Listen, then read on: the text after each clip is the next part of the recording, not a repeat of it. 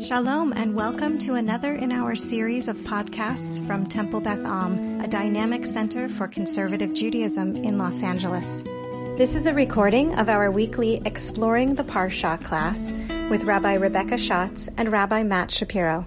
Rabbi Schatz is simultaneously here and not here. She looks very studious in her picture, but she's also simultaneously running a conference. So much to everyone's chagrin, you will probably be hearing slightly more from me than usual, but we all have to deal with disappointment in this world. The Parsha this week is Tetzaveh. We are going to be continuing our little jaunt through the setup for the holy space in which that the Israelites were constructing in the desert and the ways in which those rituals would unfold. And it wasn't just the space, it was also the preparations that the various personnel would don as they went about their business. So we're gonna talk about clothing. Priestly clothing. The theme of today is priestly clothing. Everyone woke up this morning and wanted to learn more about priestly clothing. Okay, here we are. We are in chapter 28. So this is God speaking to Moses, saying, "Bring forth your brother," with his sons, listing everybody out. And you're going to make for Aaron, right? Aaron, who's going to become the high priest, certain clothes, right? Sacral vestments, very, very fancy way of saying, holy clothes, right? He's going to have a certain outfit that he's going to wear, as he is going to be going about his priestly duties, lechavod ultifaret, for dignity, for honor, and for tiferet, for adornment, for beauty. And who is going to make these things? Artisans who are chochmei lev. Rabbi Schatz actually references this phrase. I think you referenced it last week. It comes up often in talking about the construction of the tabernacle and its attendant stuff. Again, a technical term. Like not just a master craftsman, right? It's translated here as skillful, but chochmei lev, who have the wisdom of the heart, right? There is some, right? And they also have ruach chochmah, the spirit of wisdom, right? It's not just enough. This seems to be suggesting that you are someone who is a good tailor, but you should be a tailor who has a certain je ne sais quoi, as they say in biblical Hebrew, to make sure that you are the right guy or gal for the job. So here are the things that they make: a breastpiece, an ephod, a robe, a fringed tunic, a headdress, and a sash. That's the stuff that they're going to make. The rest of this chapter goes into some detail about the specifics of how you make those clothes. I am not an ancient Near Eastern tailor, which hopefully surprises no one on this call. So I don't have too much to say about all of that. You're going to make it out of beautiful yarn. You're going to make it out of linen. And there's sort of it's a pretty detailed, list in terms of describing what it should look like. And you start to hear here about this ephod, this breastplate that the high priest is supposed to wear. And we are going to be diving into that in a bit more depth towards the end of the chapter. But just sort of, scanning through this a bit. And here it is, actually. Forgive me. Starting in verse 19, you shall make a choshen mishpat, a breastpiece of decision, which is the debut album from Be Wise of Heart, worked into a design, that there's going to be this, and here you see it described in verse 17, that there's going to be 4 rows of stone, 3 stones in each row. which for the math whizzes in the room know that makes 12, which, right, the 12 tribes of Israel are what's going to be represented there, as we see. And each one, right, so there's a special stone and some fancy stuff, right? Emeralds, sapphires, crystals, right? Lapis lazuli, always fun to say. And each one of those stones is going to have a name of one of the tribes upon it. We get a few more details about like how that's going to be placed on the high priest, sort of hooked on to the breastplate, just making sure it is properly stationed. Right, the breastpiece shall be held in place by a cord of blue from its rings, the rings of the ephod, and so on and so forth. And now we're getting to towards the end of the chapter, and here are the verses we are going to be focusing in on. So we're in Shemot, Exodus chapter 28, verses 29 and 30. Benasa Aharon et Shemot b'nei Yisrael, and Aaron shall carry. Right, he's carrying the names of the people of Israel, Bechoshen HaMishpat, al libo. He's carrying the names of the tribes on this Choshen Mishpat. It's tough to translate. I guess breastpiece of decision, of better judgment, probably. Right, Mishpat, not just decision; it's also judgment. Al libo bevo'o el hakodesh. He should place it upon his heart when he enters into the holy, into the sanctuary. Lizikaron lifnei Adonai tamid, for remembrance, for memory's sake, before God always. Verse 30, V'natatan el choshen hamishpat et ha'urim ve'et hatumim. Now we get into some really funky, wacky stuff, which always makes me very excited. Upon or in this breastplate, you place the Urim and the Tumim. What are the Urim and Tumim? My favorite phrase in the JPS translation, meaning of Hebrew uncertain. What are the Urim and Tumim? Well, they're the Urim and Tumim. Just like tefillin are phylacteries. What are phylacteries? Tefillin, right? So they're somehow indicating that there is something happening here, and we hear it later on, that there is something about this construct, this item, that offers basically a way of answering questions that Bnei Yisrael, the high priest would ask for Bnei Yisrael as a part of his duties. V'hayu al lev Aharon bevo'o lifnei Adonai. Again, it's on Aaron's heart as he would approach before God. V'nasa Aharon et mishpat Bnei Yisrael al libo lifnei Adonai tamid. And Aaron would carry forth and here it's translated as Aaron should carry the instrument of decision. It's not really what it says, right? It says Aaron would carry the judgment, the decision of Bnei Yisrael, right? It doesn't say Choshen HaMishpat. It says Et Mishpat Bnei Yisrael al libo, upon his heart, before God always. So I'll point out one linguistic thing and then sort of one content, well, probably two content framing-y things, and then we'll open up to your thoughts.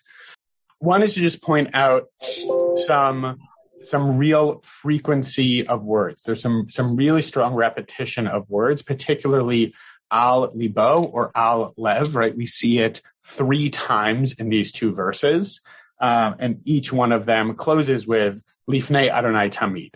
So there's some very strong repetition happening in these 2 short verses. And again, as we often say in here, there's nothing repeated or extraneous in the Torah for no reason whatsoever. Everything's in there for a reason. So that sort of begs the question, why repeat, right? What's the role of the repetition of those words, the repetition of those phrases?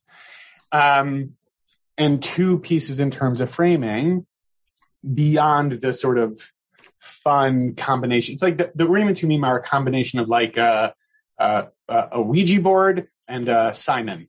Remember the Simon thing where it had like the light up lights and you had to follow the pattern? You guys remember that?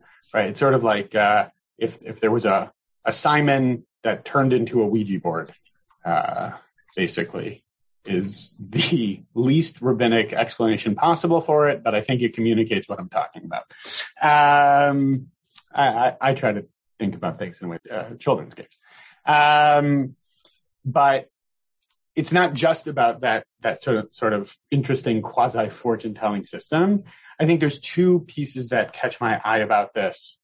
One is, what does it mean as a leader to be exercising, right, and to be carrying forth judgment, right? So these ideas of judgment and memory are specifically named here, right? L'zikaron lifnei Adonai and mishpat b'nei Yisrael al libo lifnei Adonai. That there's something that he's doing as a leader in terms of thinking about how to exercise judgment and how to remember. And there's another piece of this that I think is interesting in thinking about the role of the individual and the role of the collective, right? Aaron is the one leader in this case. It's just him who's going in, and symbolically at least, he's carrying the entire people with him. All 12 tribes, literally on him as he goes in to do his holiest duties. So I think there's something really interesting there to play with in terms of thinking about the individual. I have more to say, which surprises no one, but I will pause here, not for station identification, but for questions that you might have about these two verses, 29 and 30. Tybal, how you doing? Shabbat shalom. Thank you for asking how I'm doing. I managed to get up in time for class. That's how I'm doing. Yay. It's not a question about the text. It's just a life observation comment. I hope that's okay. I'll take whatever you got. So it's fascinating to me in terms of people's identity as both Jews and Americans that in my lifetime, what has now become such a popular piece of jewelry is the representation of the Kohanim's breastplate. Mm. Because even when I was a young adult, that was not something one ever saw. But now one sees it, and I just find it fascinating for what are mostly rabbinic Jews to have so embraced, because that is jewelry is now ubiquitous. Uh-huh. You're saying that you see that as sort of like a design or a symbol that you'll see on like earring, like on necklaces or something, you're saying? Everywhere. I mean, in secular settings too, like, I'm not sure I have a good example, like tallis clips you only wear when you wear a tallis. Mm-hmm. But the way people, when I was growing up, wore Stars of David or sometimes little symbols of peace, it was maybe a bas mitzvah present or a hamsa. Now I see this breastplate, and maybe part of it is just because it's aesthetically pleasing with the colors and the shape, but I still just find it fascinating. And not that I understand why, but at least in my end of the country, it's incredibly popular. Mm-hmm. Yeah, that is interesting. I wonder we could probably do that. That would be an interesting scholarly article, the reemergence of the priestly breastplate as a motif in contemporary Judaica. I don't think I'm going to write that article, but it would be an interesting one. So Tybal, maybe we'll assign that to you. That can be your homework. I'll take that as a yes. Okay. Denise. So what stands out to me in these two psukim, and then some of the ones you looked at right before, and then in general, is the centrality of love and the heart. And like when it talked about Chochmat Lev, I thought that's like emotional intelligence. It's like there has to be kind of a fusing of the mind and the heart. And it makes me think about when the Kohanim do the blessing in Shul, it says before they do the chanty part, it says Baruch Atah Hashem blah blah blah levarech es amo Yisrael be'ahava, like it has to come from love specifically, and then like also in the rules of Shabbat and stuff like that, or like when you add in the Shabbat extra few words here and there in the davening, it's always be'ahava. That, you gave us these rules and blah, blah, blah, ba'ahava. because it's a lot of these rules are a big pain, and it could easily feel like a power trip or random or whatever. But so there's this constant like reorientation. It's always about love. Everything starts from love. Everything comes from love. And so I feel like this is part of that kind of framework. Yeah. We don't have Elon in the house today to sort of offer back the God as a mafia don metaphor. Even the mafia can be loving. During COVID in Sicily, the mafia had a food line, a soup kitchen. They did an interview and they said, you're blowing your cover, and they said, well, it's still the right thing to do. We have to be here. Oh, that's very interesting. I didn't see that. That is very interesting. What I was going to say, sort of two linguistic things in response to that, though. One was, there's a question that can be asked here, right? When we're talking about it's softened a little bit as decision, but mishpat is judgment, right? And that's also right in both of these verses. So you could ask a question, what is the nature of that? And some of the commentators get into that. Like when it says it's about mishpat, what is the nature of that mishpat that is unfolding, right? What is the nature of that mishpat that the high priest is going into? And I think, Denise, you're rightly pointing out that maybe that's in some ways balanced by the fact, talking about how it's on his heart, and a number of pieces that I saw talked about that relational component in some interesting ways. I will just also briefly reflect back in biblical Hebrew, because you talked about fusing mind and heart, and I'll offer that my understanding is that in biblical Hebrew, when we talk about the heart was seen as the seat of both emotion and intellect, right? So that it's actually not an integration that needs to happen additionally, that somehow in biblical Hebrew that's automatically assumed as a given, right? So kal v'chomer, right? How much the more so for everything that you're saying, because if this is being placed on his heart, that's exactly what it's speaking to. That's the place not where both thoughts and emotions are integrating, sort of by nature, because that's where that happens. Mike from Brooklyn by way of Los Angeles, from Texas. Thank you. I'm just thinking the detail of all of that's described, the breastplate, and then entering this. It's over the heart when he enters the sanctuary. The remembrance before Adonai at all times of the Israelites, the instrument for decision. It sort of, to me, reflects like a degree of sort of dignity, a degree of sacredness, of sanctity, and that sort of stands above, with these vestments and everything, that stands above the ordinary individual, and that will forever be that way, at all times, right. And so to me, that really means something that it sort of overrides the sort of individual nature of each of us or each of our ancestors, with some more formal formality, I guess, or sacredness, dignity that sort of connects us with God, with Hashem through the priests. Yeah. Well, and are you intentional when you talk about lasting? Are you intentionally picking up on the ends of those two verses? Yeah, I think so. I mean, because it's at all times, Yeah, exactly. Right. And so I just wanted to make sure to close that loop. Exactly. In general, it's an interesting question sometimes when we see verses like this, because it says tamid,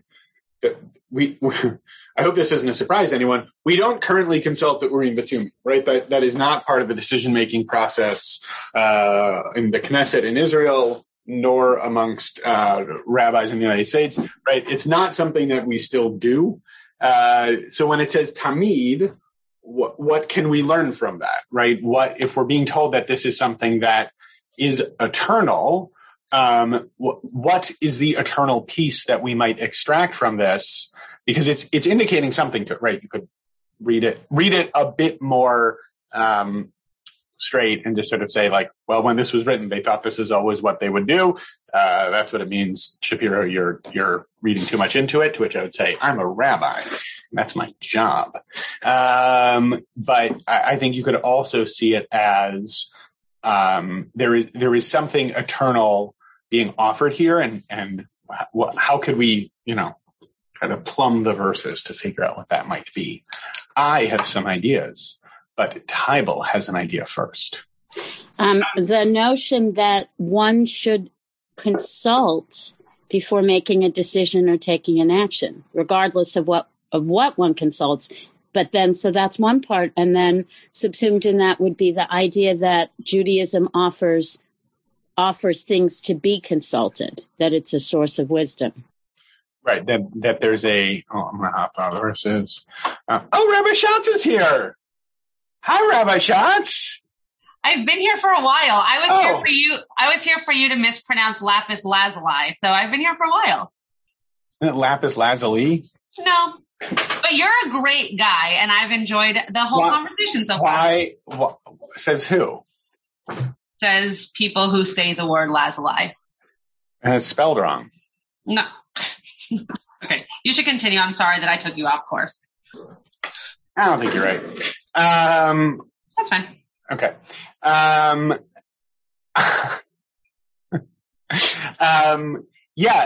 there's something to the general construct of making sure to consult something, right? That it's not just that we make decisions on our own, nor is it that we don't even know how to do it, that our tradition gives us like the technology to ask for help, and the reminder that it's something that we should do. I'm going to sort of carry that forward because that actually Tybal relates to a couple of pieces that I found. I actually saw, this was just in an email I read this morning from Orot, an organization that's based in Chicago that does some really great learning. And in their weekly Parsha email, they quoted Rabbi Leah Lewis, contemporary rabbi, and she talks about it. She talks about this whole, construct as being about humility, which I think is really interesting. And what she says is every stone had its place. Only when every stone was in its place would the priest be able to put on the breastplate and thus be ready to fulfill his service. The instructions ensured that there was a place for every tribe and no one space dominated any other. By divine design, all of Israel was given their rightful place. So I think that that's a really interesting, I'll say it like this. It wasn't the pshat for me, right? It wasn't necessarily the simple reading for me that I read these two verses and I thought, of course, that's about humility, right? But in reflecting on kind of the symbolic pieces of that, that does make, not just an intuitive sense in terms of thinking about the design of it, but also in thinking about where this is stationed in the life of the people, right? They're out of Egypt. They've left slavery. They're adrift in the desert. Spoiler alert for next week's Parsha. We got some gnarly events around the corner, right? They're adrift and they're wondering, okay, well, what does it mean to be a people? And they're coming from a really hierarchical structure. And so now embedded in the technology of thinking about holy divine service, they're being symbolically shown everybody has their place, right? There is not just one of you who should be elevated above or below the others, but that there's an equality here. Now, you might say to me, as one of you might be queuing up, but Rabbi Matthew Shapiro, I don't know why you use my full name, but anything could happen. But Rabbi Matthew Shapiro, it's inherently not democratic because there's just one guy, right? Aren't we told that we are a kingdom of priests and a holy nation? Why would it be, pray tell, that it would just be one dude going in to do the thing, if you're telling us that it's about humility and everyone is in the right place? And in addition to being afraid that you might be channeling Korach, chas v'shalom, there was another piece that I saw from the Kedushat Levi, from Rabbi Levi Yitzchak of Berdichev, who talks about this tension between the individual and the communal. And I thought it makes a really nice kind of bookend to that other teaching. He says, we must assume that the selection of one out of many refers to the selection of an individual, seeing that he was especially beloved, right? If you're going to pick somebody to do a job, yeah, you think highly of that person, right? If you're picking somebody to do something you really care about, that inherently suggests, do you think that person's going to do the job? You're not going to pick someone who you don't think could do the job. That's not how we work.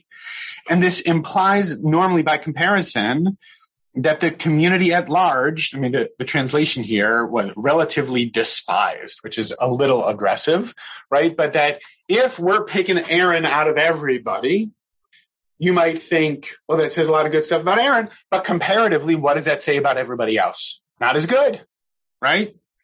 And then Kedushat Levi says something really nice on this. In order to counter such an assumption, the Torah commanded that the names of all the tribes be inscribed on the breastpiece to show clearly that God loved all of them, right? So I think this sort of deepens and levels out some pieces of that first teaching, because it's recognizing, yeah, there's still just one person who's being tasked with this, right? There's still just one person who's being sent in to do this job. That's true. There is some inherent hierarchical piece there. It's just how it is. And there's a symbolic counterweight to that by showing that, you know, this is still inclusive even as there's just one person going into lead this ritual. There was a relatively big content dump, so I'll just sort of pause for a second to see if folks have thoughts on that. Yes, Rebecca. So the only thing that keeps standing out to me is that they each got a different stone. And I feel like that is the opposite of everybody being equal. You know, I think the image that I've had since I was a kid of this is that, what if I were in the tribe that had the stone that wasn't as pretty as the other stone? And that stayed with me. So I think that really stands out to me as not everybody being there the same. There's some that are on top, there's some that have brighter stones, and I don't know how the decision was made, and so that also kind of bothers me. So I don't know if this really is any help that I just said. I think I would draw a distinction, I think, between saying that everyone is the same and that there's a place for everyone and that there's love for everyone, right? I think there's a distinction there. I love all of my kids. I love them in a way that I could never compare to the other. And I love each one of them a little bit differently because they're different kids, right? That when we're in a relationship with people, when we know people, there can be affection, there can be care, and it's going to look a little bit differently for everyone, right? And, you know, in that first piece, she doesn't say that they're all the same, right? What she says is they're each given space, right? Giving everyone space it reminds me, we were talking a couple of weeks back about, right, equality and equity, right? So it reminds me of that conversation a little bit. Giving everyone space doesn't mean saying everybody's the same, you know? I think there is a distinction. I don't know what to tell you if you really want lapis lazuli, but you're stuck with an amethyst, right? But I do think it's possible to sort of delineate that a little bit, it makes me think of this idea I reference relatively often. Folks have probably heard me talk about this idea that Rabbi Adin Steinsaltz, Zichrono Livracha, has an essay where he talks about how we all have a place in the garden, right? That each one of us has a place in the world to till and to tend. And my place isn't yours and your place isn't mine, right? I might look at your garden and say, oh, that looks like a nice garden. I wish that was mine, right? I wish it was my garden. But it ain't, So, but I hear you. There is an inherent tension here between individual and communal, space, equality, right? Like I hear you. I think that's all in there. Dina, did you have your hand up for a sec? No? Maybe? I saw it. Rabbi Schatz, how's the Kol Tefillah planning going over there? It's planned, thank goodness, because it's happening right now. Okay. Well, I'm just you look very busy, so I'm just making sure that everything. I'm just doing little things here and there. But the one thing that I'll share, and you kind of touched on this a little bit. It's a very good meditative space for me to be doing this work and be able to think about Torah. So this is great. The thing that you mentioned. I'm so glad to offer you a meditative space that you're enjoying. Rabbi Schatz always loves meditation, so this is usually how she responds to that. But I'm glad Rabbi Schatz chose to go and get coffee for the entire staff while meditation was happening this morning to tell you. I'm glad to be able to provide. Okay. Anyway, the meditative space. Anyway, you mentioned this a little bit earlier in terms of wearing, because you and I talked about this yesterday, wearing the names of the tribes on the breastplate. I think the thing that really strikes me about that is just the general interest of keeping something with you that. It's not very nice, Rabbi Shapiro. Keeping something with you that's from your past and bringing it into your future, but having it be part of your present, if that makes sense. So the way in which the breastplate is being worn is such that you are able to recognize who those characters were, right? Who those ancestors were for you and the roads that they paved for you, and also how they are making it such that you are able to move forward in the life that you are creating in the moment for what the future will hold. And I think of that every time I put on, these earrings were my great grandmother's, and this ring my mom gave me when I became a rabbi, because it was a set of earrings that my cousin now has one earring that was made into a ring and I have the other. Anytime that I wear a piece of jewelry, that's what I think of. I think of where did it come from and what am I kind of representing by wearing it. So even though we don't walk around with the names, some people that actually have names of their kids on a necklace or something, though we don't necessarily walk around with names all over ourselves, the fact that it's over our heart for all times is a really beautiful way of thinking about the way that we adorn ourselves in aspects of our past and our future. And the last thing I'll say, and then I'll get back to what, to listening, but doing what I was doing, is that last night we had this mishmar for this rehearsal, this intentional space for Kol Tefillah this weekend. And one of the people who came is Rabbi Micah Shapiro. And I hadn't seen Rabbi Micah Shapiro in 6 years. And he is. No relation. No relation yet. He is in though Dale Schatz, my father, when he first met Matt Shapiro, introduced him to the entire Pressman Academy as Rabbi Micah Shapiro. So that was very funny. But Rabbi Micah Shapiro came into the tent, and it was such a beautiful reunion because I hadn't seen him in all of these years. And it brought up a lot of memories and emotions and just thinking of things that in my present life right now, he affected in the past. And the fact that from my present moment, I'm able to move forward, really with him as part of that. So it's not just things. I think it's also people. And, that's why this particular verse, I don't know if Rabbi Shapiro told you, but I picked the verses, even though I'm not as present today. That's why I picked this verse, because I just think it's such Everybody, Rabbi Schatz picked these verses. Because it's such a warm, cozy feeling of a verse, in terms of just all of this frill, but what's the meaning behind it? So that's all. But it's lovely to be here with all of you. don't know that I describe the verses as cozy, but that's a fascinating way of describing verses in the Torah. I'll just offer up, Mike put in the chat, different stones perhaps represent that we all have different stamps from God. Are you intentionally referencing Mishnah Sanhedrin there, Mike? Is that intentional? Maybe. He's not sure, right? There's a fairly well-known Mishnah that talks about how, when humans mint coins, all the coins come out alike. But when God mints coins, or God mints people from the same mold, right, we all come out a little bit different. I am referencing that. Yes. Yeah, Mike. I learned that from Rabbi Ben Richards once. Mike, bring in the Mishnah. Mike, the Mishnah bringer, what they call that. But you clarified that. Yeah. Thankfully. But yes, it's a lovely sort of metaphysical idea about each of us as individuals, and I think resonates as well with some of those teachings about. But it also brings up the same points that Rabbi Schatz is talking about. Your past and your future, and it's always like there's a connection, and it's right there on the heart, over the heart. Yeah. Mm-hmm.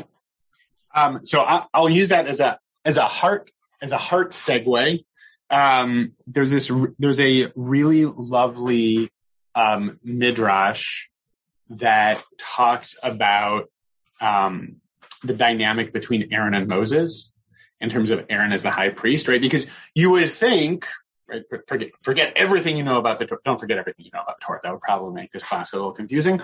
But you might think, who's going to be the high priest? The guy who's the leader of the people. That would seem to make sense, right? Who's the number one guy? The number one guy. But it's not. It's Aaron. And so there's what to say about kind of that potential relational interplay. And there's a midrash that picks up on how Aaron's heart was gladdened to see Moses, right? When Aaron saw Moses again, his heart was gladdened to see Moses. And so Rabbi Shimon ben Bar Yochai said, the same heart that rejoiced in the greatness of his brother, that's the heart that has precious stones placed upon it, right? So there's already something holy about Aaron's heart. And because he has that, and this again gets back to that sort of phraseology of Chochmei Lev, right? That there has to be something special to begin with to be eligible to make these things. So sort of like how much the more so here, that there was something really beautiful about Aaron's heart to be able to rejoice for his brother. And because he's able to do that, he's able to have this divine instrument sort of being placed right on his heart. So I thought that was a really lovely sort of relational piece as well in terms of thinking about the two of them as brothers. I thought that was really nice. Mike just put in the chat back to the humility aspect, right? He's not trying to like lord it over Moses or in the other direction, getting jealous or frustrated or why not me? He's just saying, hey man, I'm happy for you. And because he's able to do that, he's then able to be a leader in that way. I have a more different type of something to talk about. Rabbi Schatz, did you have anything else that you wanted to share on these verses? No, but I appreciate being able to share what I shared earlier. Okay, great. Can people picture this, by the way? Would it be helpful to have a visual representation of this? I know some people in the room are visual learners. Can people picture this? Yes, no, maybe? No. Okay, so here's what I found. It's kind of a funny, it's obviously a modern version of it. I got to set the zoom on the browser, right? So you're going to see it as cloth squares. So pretend that cloth squares are precious stones, right? So something like this. So that there would be the names of the 12 tribes on the 12 stones that were then like on the front of the priest on the breastplate. And then what would happen is, and this is why I was saying combination of Ouija board and Simon, is like then letters on the names would light up to give the answer, right? So that, this would be, so like if you ask the question and then the Lamed of Levi and the Aleph of Asher light up, you're getting the answer low. Don't do that. Rebecca is begrudgingly shaking her head. Why are you shaking your head, Rebecca? That was a laugh. What? It was a laugh, and I was just doing the low. You were doing the low. You were channeling the prophecy. I see. There's also some conversation. Hi, Annette. Nice to see you. There was some conversation about, because as I was referencing when we were moving through the verses initially, the Urim v'Tumim doesn't have much in the way of translation organically, right? We're given the words as if we should know what they are, but the etymology of the words is not specifically elucidated in the verses themselves. And so the rabbis play with this a bit, right? What could it mean, et cetera, et cetera. And you can hear in Urim or, right, that they would like light up, right? And then Tumim, a lot of rabbis talk about it as Tam. So they would light up and then Tam like complete, right? So then you not only had the letters light up, but that you also then got a sense of sort of how to put those letters together to understand what the message is. This might sound a little bit out there. It's not, as I was saying earlier, it's generally not part of how we celebrate Shabbat at Temple Beth Am, is to don the Urim v'Tumim and to walk up to the Ark and ask some questions. Although I don't know everything that Rabbi Schatz has planned for Kol Tfilah, so maybe we have that lined up for tomorrow.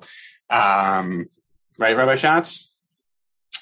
And so it's a bit archaic in terms of thinking about it that way. What I would say, I like what was being said earlier in terms of trying to wrap our heads around how we can think about the ways in which we get guidance and recognizing that there are tools being given to our leaders, to us in general, tools being given to our leaders through which guidance can be attained. And within that, some humility of saying, I'm being asked this question. I don't know the answer to it. I need to go to a higher authority to say, what is the answer to this question? Now, when we think about it, right, higher authority can mean a lot of different things. The most obvious one, particularly in this context, is God, right? But, if you think about the world of recovery, in the world of recovery, the language used for God is often higher power. But for folks who have a harder time with thinking about higher power as a supernatural God, sometimes higher power can be the wisdom of the group, right? Or the guidance of people who have more sobriety, right? That higher power doesn't necessarily need to mean channeling God through neon lights on a breastplate, right? Reaching out to a higher power for guidance can also just be the reminder to ask for help when you need it and to make sure that you have the structures in place to be able to ask for help. I want to bring up one more piece, and then Rabbi Schatz is going to wrap all of this together up in a beautiful bow because of how diligently she's been listening to everything I've said, especially my correct pronunciation of the lapis lazulite. Which is there's like a brief but really evocative teaching from the Baal Shem Tov, the founder of Chassidut, talking about these verses. So I'll just pull the verses. I'm going to re-zoom here. Not Zoom. We're on Zoom, but I'll zoom in for the Zoom. So if you see here, I referenced this earlier talking about the Mishpat, and because also talking about this idea of zikaron, right? That when we think about Aaron going forth with this, that he has the breastplate on his heart, he's doing it lizikaron. Well, what's being remembered, right? You don't need the whole back half of that verse. You could just say Aaron's going to take the breastplate in on his heart when he goes in to the holy place. Lizikaron lifnei Adonai tamid, to remember before God always. We don't necessarily need that verse, especially because lifnei Adonai tamid is in the second one. So what does it mean that there's this idea, of remembering? And the Baal Shem Tov, riffing on this verse, it's sort of a more complex piece, but in brief, what he talks about is how remembering leads to redemption and forgetting leads to exile. Okay, again, remembering leads to redemption and forgetting leads to exile. So there's something about taking this duty on as an act of memory that brings us closer to a redemptive moment. And I'll sort of break down the English word and connect it back to something we were saying earlier, which is that the English word is kind of funny, right? Like to remember, right? Think like to bring something back, right? If you haven't been, right, if you've been dismembered, right? Hopefully no one here has been dismembered recently, but if you've been dismembered, then you are remembered, right? To dismember means to be torn apart. To remember means to then bring back together again, right? We think about it in terms of memory, right? The stories, the recollections that we have. But I think you can also think about it as a bringing back together. And I think that dovetails really, really nicely with some of the ideas that I was offering up at the beginning, thinking about the humility and making sure that there's space for everyone. So if we're thinking about this idea of the importance of remembering, the importance of holding on to that, part of that is making sure that everybody's a part of that. And that's part of what redemption is, right?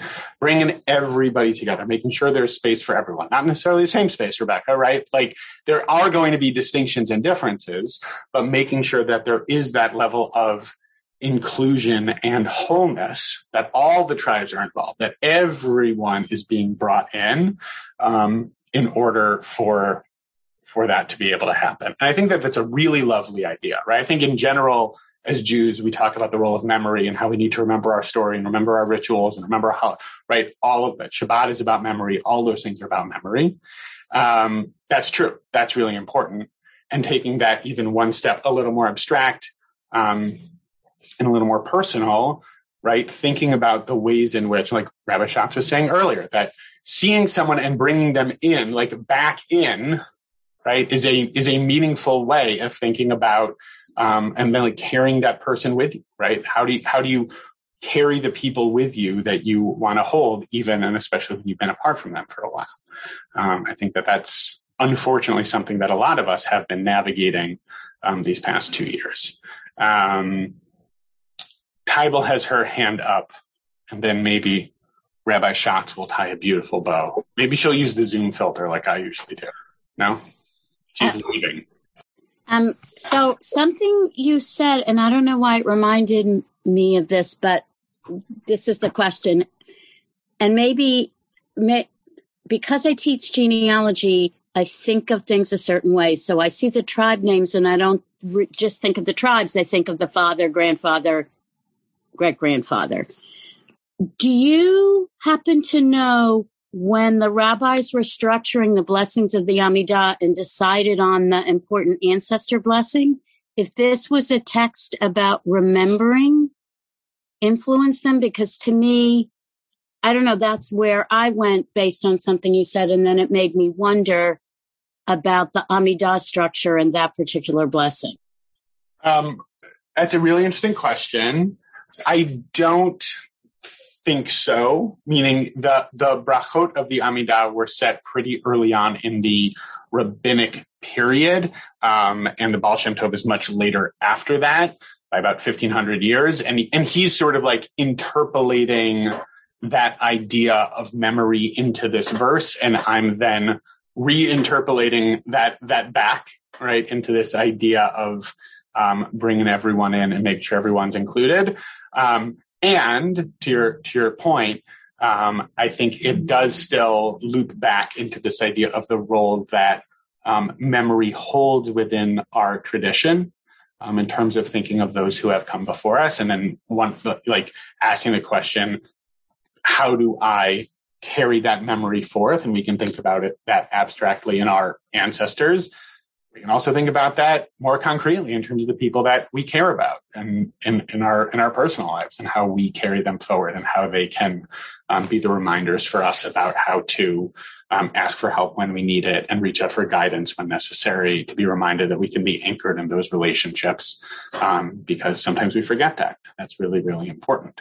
So I would say not necessarily, but we can still connect it, I think. I don't necessarily have a bow to wrap all of that up. I will pitch 4 rabbi shots. Kol Tfilah is this weekend, I think. I think Kol Tfilah is already happening. You can tell by the speaker in the parking lot blaring music that Kol Tfilah is in progress. Right, Rabbi Schatz? Indeed. So that's very exciting. Come one, come all, Zoom one, Zoom all. It will be a groovy weekend, as the rabbis say.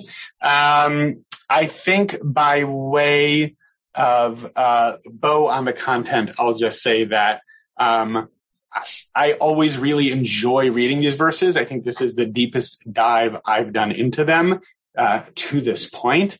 And I was really touched in thinking about that dynamic between the individual and the communal, between the role that we as individuals hold and the way in which we need to balance our role as just one person within the larger construct of including everyone in our community, about making sure that there is space for everyone. I have a Kol Tfilah bow for that. It is wonderful to be in a place where we are not just our community this weekend, but able to make space for others as they come to join us, because we are all enhanced and grow by making sure that there is space for our larger community. Isn't that a nice Kol Tfilah bow, Rabbi Schatz? That was really nice. That's a really nice Kol Tfilah bow. I'm very pleased with myself in this moment. So on that wonderful note, Shabbat Shalom to not just one, but all, and hope to see folks over Shabbat, in person or digitally, and whether or not over the Shabbat, we will see you soon. You have been listening to another in our series of podcasts from Temple Beth Am, a dynamic center for conservative Judaism in Los Angeles. If you enjoy these podcasts, we invite you to write a review on the Apple Podcast site or wherever you get your podcasts. For more information about Temple Beth Am Los Angeles, go to tbala.org.